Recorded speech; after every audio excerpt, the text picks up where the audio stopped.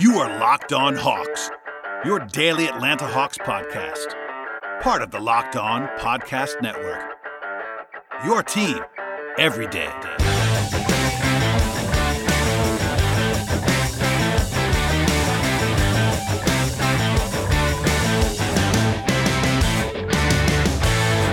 Hello, friends. Welcome to episode 680 of the Locked On Hawks podcast. I am your host, Brad Rowland, coming to you live on a Tuesday evening. And it was a pretty ugly night at the office for the Atlanta Hawks in this game up in New York. A final score of 143 to 120. That is not a misprint. If you did not watch this game, you were better off not doing so. Even if you are the most diehard of Hawks fans, I would not encourage you to catch up on this one. I did the watching for you, as always. And, I am tempted to sort of throw out the rundown this time around. If you are a frequent listener to the podcast, you will know that my normal format basically for these game recap podcasts is the first half of the show basically as a rundown of what transpired, and then the second half of the podcast talking about individual players. I'm not going to do quite that much in terms of the structure on this one. All that to say, this was a ghastly performance from the Hawks. You will know if you listen to this podcast or follow me on Twitter or read my stuff at PeaceForHoops.com, you will know that I sort of pride myself on being pretty even-handed. I don't get too high or too low. When people are very mad about the Hawks, I usually try to bring them up. When people are too high about the Hawks, I bring them down. And that comes with the territory when kind of just being hardened to the process and covering the team as objectively as humanly possible. But I will have to say on this podcast, this was a terrible performance from the Hawks in basically every way. I will say, offensively, by the end of this game, there were some nice moments, and I do think, aside from about a 4-minute stretch in the second quarter, the offense was perfectly acceptable in this game. The defense was absolutely not acceptable in this game. We'll talk more about that as we get going here, but that's sort of the backdrop just to say that particularly the first half, but basically this entire game was just an awful performance from the Hawks. I will say the first half was unquestionably the worst half of the season for Atlanta. I understand, and I already heard people that were saying that the Rockets game was worse.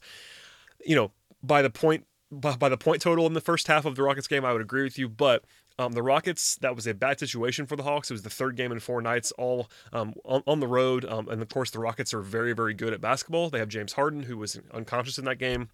And yes, the Hawks were down by more points in that spot, but in this game, the Hawks were maybe not supposed to win, but certainly not supposed to get blown out by a team that is, kind of their equal right now in the Knicks. And to be down the way the Hawks were at the half in this game and allowing season highs and franchise records and crazy stuff like that to the Knicks was just absolutely indefensible. And there you go. That's the we'll dive into this podcast in this game because it was awful from the Hawks. At the top here, the Hawks were 1.5-point underdogs, which kind of looks funny in retrospect when it was by 23 and you trailed by at least 20 for basically the whole second half of this contest. I guess on the bright side, there were no injuries aside from John Collins coming into this game. Kevin Huerter did not have an MRI on his shoulder per Sarah Spencer of the AJC. That's a good thing, and Huerter did not play great in this game, but having him back quickly after an injury that took place over the weekend is a good sign for him. So that's one positive from this night if there is one. But setting the table a little bit here, I know I sort of teased it a second ago, but this is the third easiest game on the schedule so far for the Hawks per Las Vegas. The Hawks have been favored only once this year. They were favored against the Warriors and won that game, and then they were a pick-em against Chicago in a game they lost at home. But aside from that, a 1.5-point spread is actually tied for third easiest game on the schedule so far this year, and when the Hawks have had those close spreads, they've actually won, but in this game, not so much. Coming into the game, this is something that I have to say as well, the Knicks were dead last.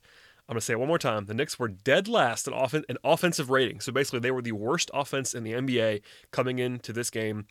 And 143 speaks for itself. There was I would say, a relatively fast pace, but still a 135 offensive rating for the Knicks in this game. That is absolutely, again, indefensible was the word that I will use coming into the game. And there you go with that. This is the 5th straight loss for the Hawks. They've now lost 16 out of 18 as well. That is, of course, dreadful. To the top of this game, we'll sort of fly through the particulars because the second half was almost all irrelevant when it came to the actual score of the contest. There was an early 9-2 run from the Knicks after sort of a sloppy start on both ends. The Hawks, offensively, we're able to take advantage of the Knicks not trapping Trae Young for most of this game, and you saw that with Trae's numbers. Trae was able to kind of do whatever he wanted to do offensively in this game. If you're trying to find a bright spot, it was Trae Young's offense. One thing to note that I wanted to point out anyway is that DeAndre Bembry returned to the rotation in this game. It was not just garbage time. Bembry played in the first quarter and played 12 minutes only because he was not very good in this game, but did return. Part of that was that Cam Reddish had 2 fouls, but the Hawks played all 5 of their sort of prominent wings in the first 7 minutes as Lloyd was trying to, I guess, mix up the rotation and see what was going on there. Back and forth for most of the quarter in the first, but then the bottom fell out at the end of the first quarter. At the beginning of the second quarter was when the game pretty much ended for the Hawks. Trae went to the bench with 3:10 to go in the first quarter. At that point in time, the Hawks were down by 3, and then about 30 seconds later, they were actually only down by 1 at 28-27. From that point forward, there were 11 straight points by the Knicks to go up by a 12-point margin, and only 2 points total. 2 points more after Young came back in to kind of try to stop the bleeding. It was a 16-3 overall run to close the first quarter from the Knicks, and no one but Trae Young had more than 4 points in the first quarter. It was the first 40-point quarter of the season for the Knicks, so that kind of tells you everything that you need to know about that and the way that it transpired. And it didn't stop there. Going into the second quarter, the Knicks scored 21 consecutive points. 21 consecutive points against a 6-21 Knicks team. The Hawks didn't score for 4 minutes and 33 seconds. Again, that was what I said before. That was the only time in this game where the offense was a problem, really, was that 4.5-minute stretch where they did not have a single point. But honestly, the bigger issue during that time was that the Hawks allowed, again, the league's worst offense to score 21 points in a 3.5-minute time period. So a perfect storm there, but that basically ended the game. The Hawks were, basically dead even with them at that point in time. And from, before that part and after that part, the Hawks were -2. But in that 4-minute stretch, they lost by 21 points, and that was the game as it was. So the Hawks were down by 22 points at one point there early in the second quarter. They actually did have an 8-0 run led by Trae Young with 2 threes to get back to 14, and they actually got it to 13 a couple times late in the second quarter, but then a 9-0 run by the Knicks to go back up by 22. Atlanta did punch back a little bit when they were settling in down the stretch of the first half, but then the Knicks scored the last 8 points of the first half to have their sort of last their last push that really mattered in this game. The Knicks set their season high for points and a half with 2:42 to go in the first half. So yeah, that goes without saying. Season high for the Knicks in scoring in the first quarter and the first half and the full game. That tells you all you need to know. As I said before, the worst half of the season, full stop, for the Hawks. A 141 defensive rating. That is impossibly bad. The Knicks shot 57% from the floor. They had 3 turnovers in the first half. Trae Young had 22 points, but the rest of the team was 12 of 33 from the field offensively. After halftime, I'll be much more brief about what happened after halftime. The Knicks scored the first 7 points to basically end the game. They went up by 24 points. Down 24 at the half. The game isn't over, particularly because the Knicks are not good at basketball.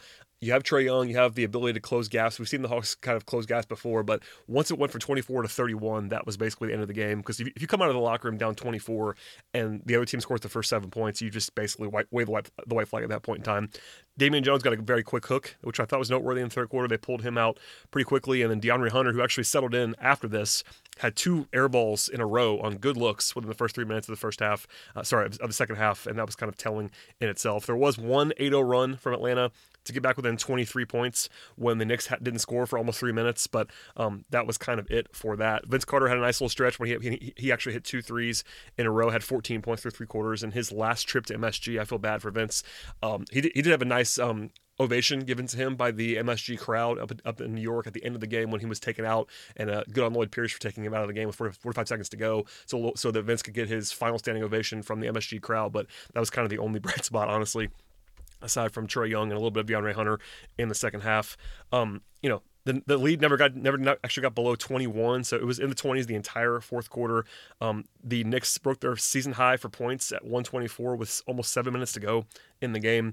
Trae Young had a nice flourish with 3 straight deep jumpers in about a minute and a half of time to cut it back to 23 at one point in time. But a little bit of a curious decision to have both Trae Young and Kevin Huerter in the game all the way to the end. Huerter coming off the injury, and Trae, I'm looking now, Trae played 41 minutes, and I'm not really sure why. I mean, it's not his fault they stayed in the game. That's a coaching decision, but I'm kind of baffled by the coaching staff leaving him on the floor. And because basically by the time the game was at 5 minutes to go, it was absolutely over. And then you get even later than that. I'm not sure if there was a message being sent there or something like that to some of the starters that were still out there. But Huerter coming off the injury and Young with all the minutes that he played in this game, I'm not really sure why they played all the way to the end. But regardless, it was all over at that point in time. And one more time here, this is probably the craziest stat of the night. This is the most points scored by the Knicks in a regulation game since November 11th, 1980. I'm pretty old. I was not alive at that point in time. I wasn't close to being alive at that point in time. So, yeah, a perfect storm of absolute terrible play by the Hawks in this game. Again, offensively, with Young having 42, that was kind of the only bright spot, I will say. But offensively, the team was competent-ish for most of this game. Defensively, it was a catastrophe. There's no other way to put that. The Knicks are not good. I will say the Knicks made some shots that you would not expect them to make. It wasn't like they didn't have any part in this game, but the Knicks turned the ball over 12 times. They sort of bludgeoned the Hawks on the offensive glass. That was the one advantage that we thought New York was going to have coming into this game. I tweeted about it. The Knicks were a top 5 offensive rebounding team, and the Hawks are the worst defensive rebounding team in the league. That definitely manifested in this game where the Knicks grabbed 13 offensive rebounds, but even without that, it wouldn't have mattered, honestly. The Hawks just couldn't get stops throughout this contest. It was pretty embarrassing, and yeah, we will leave it there for now. We'll come back with some, final thoughts in a second, but after a quick break, we'll come back, talk briefly about the individual players, and look ahead a little bit, and sort of wrap up what was a disaster in New York.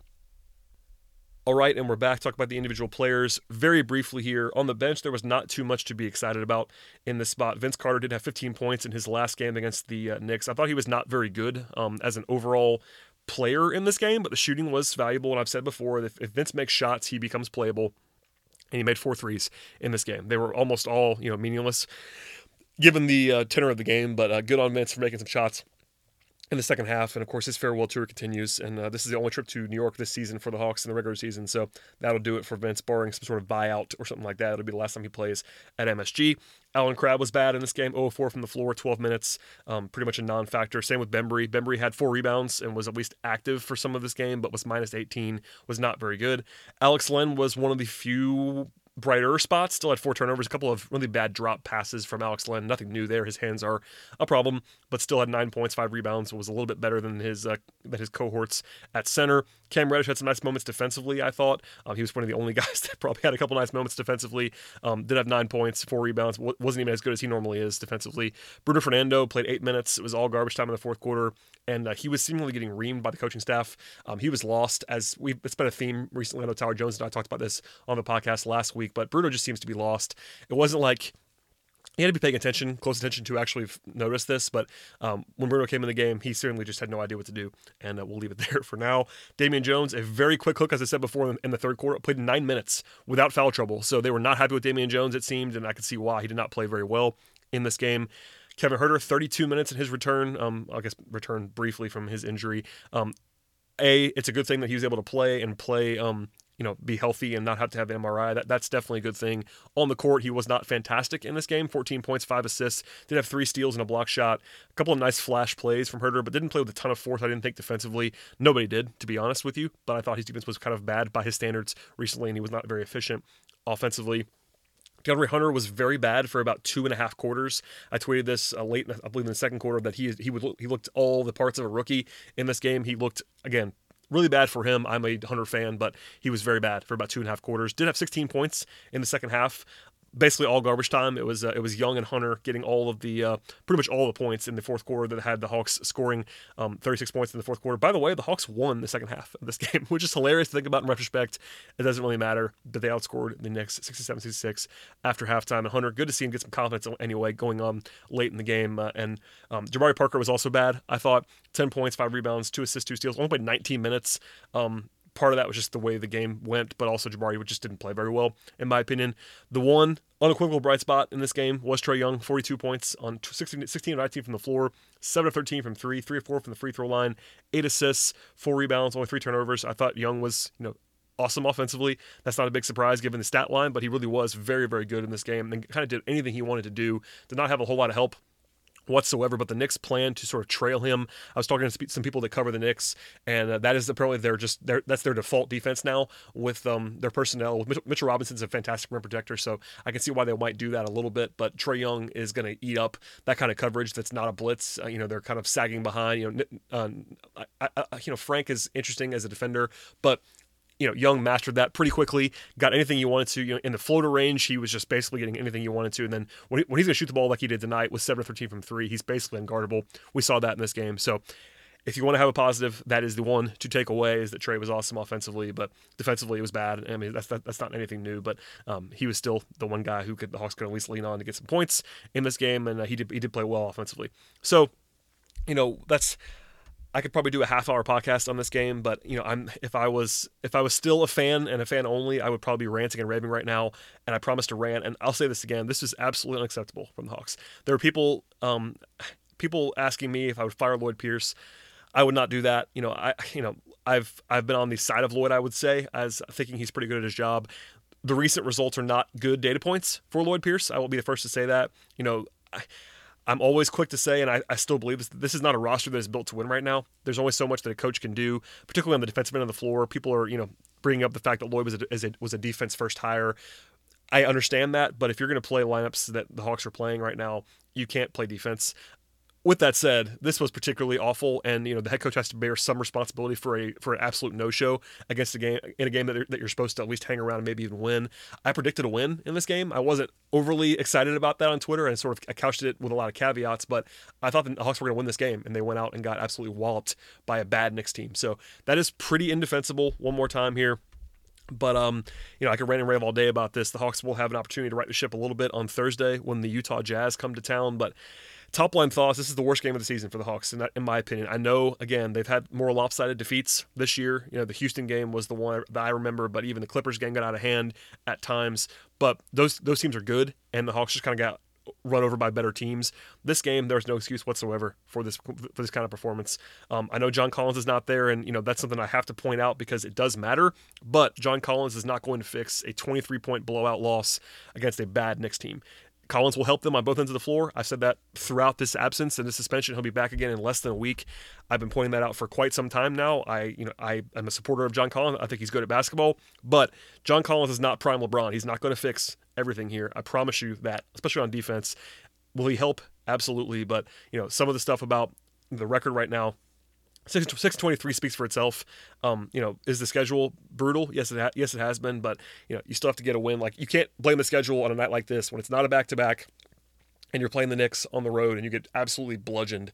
There's just no excuse for it. So I'm not the fire and brimstone guy, but that's where I'll leave it for now. This is an awful performance, and we'll see how they fare in a bounce-back showing here. Last thing on the podcast, they actually went off of the air on Fox Sports Southeast without hearing from Lloyd Pierce. This is the second time.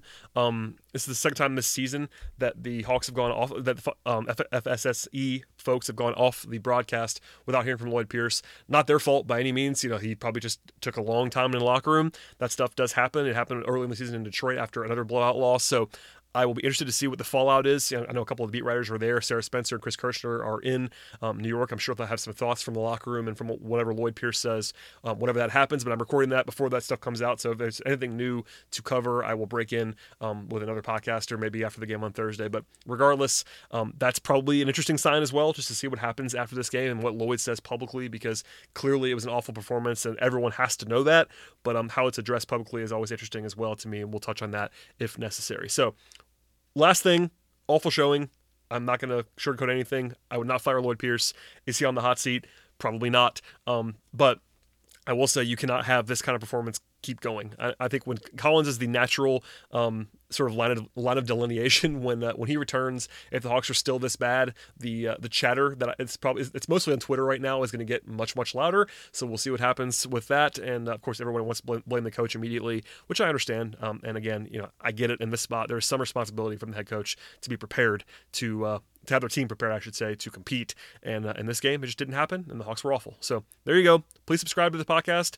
If you have more thoughts or questions or something like that, you can follow me on Twitter at BTRoll and follow the show on Twitter at LockedOnHawks, and you will get the podcast tweeted to you there. But the best way to get the podcast immediately is to subscribe to the show via your platform of choice. Apple Podcasts, Stitcher, Overcast, Spotify, all those places we should be there. Tell a friend about the show as well, and if nothing else, we'll see you after the game on Thursday.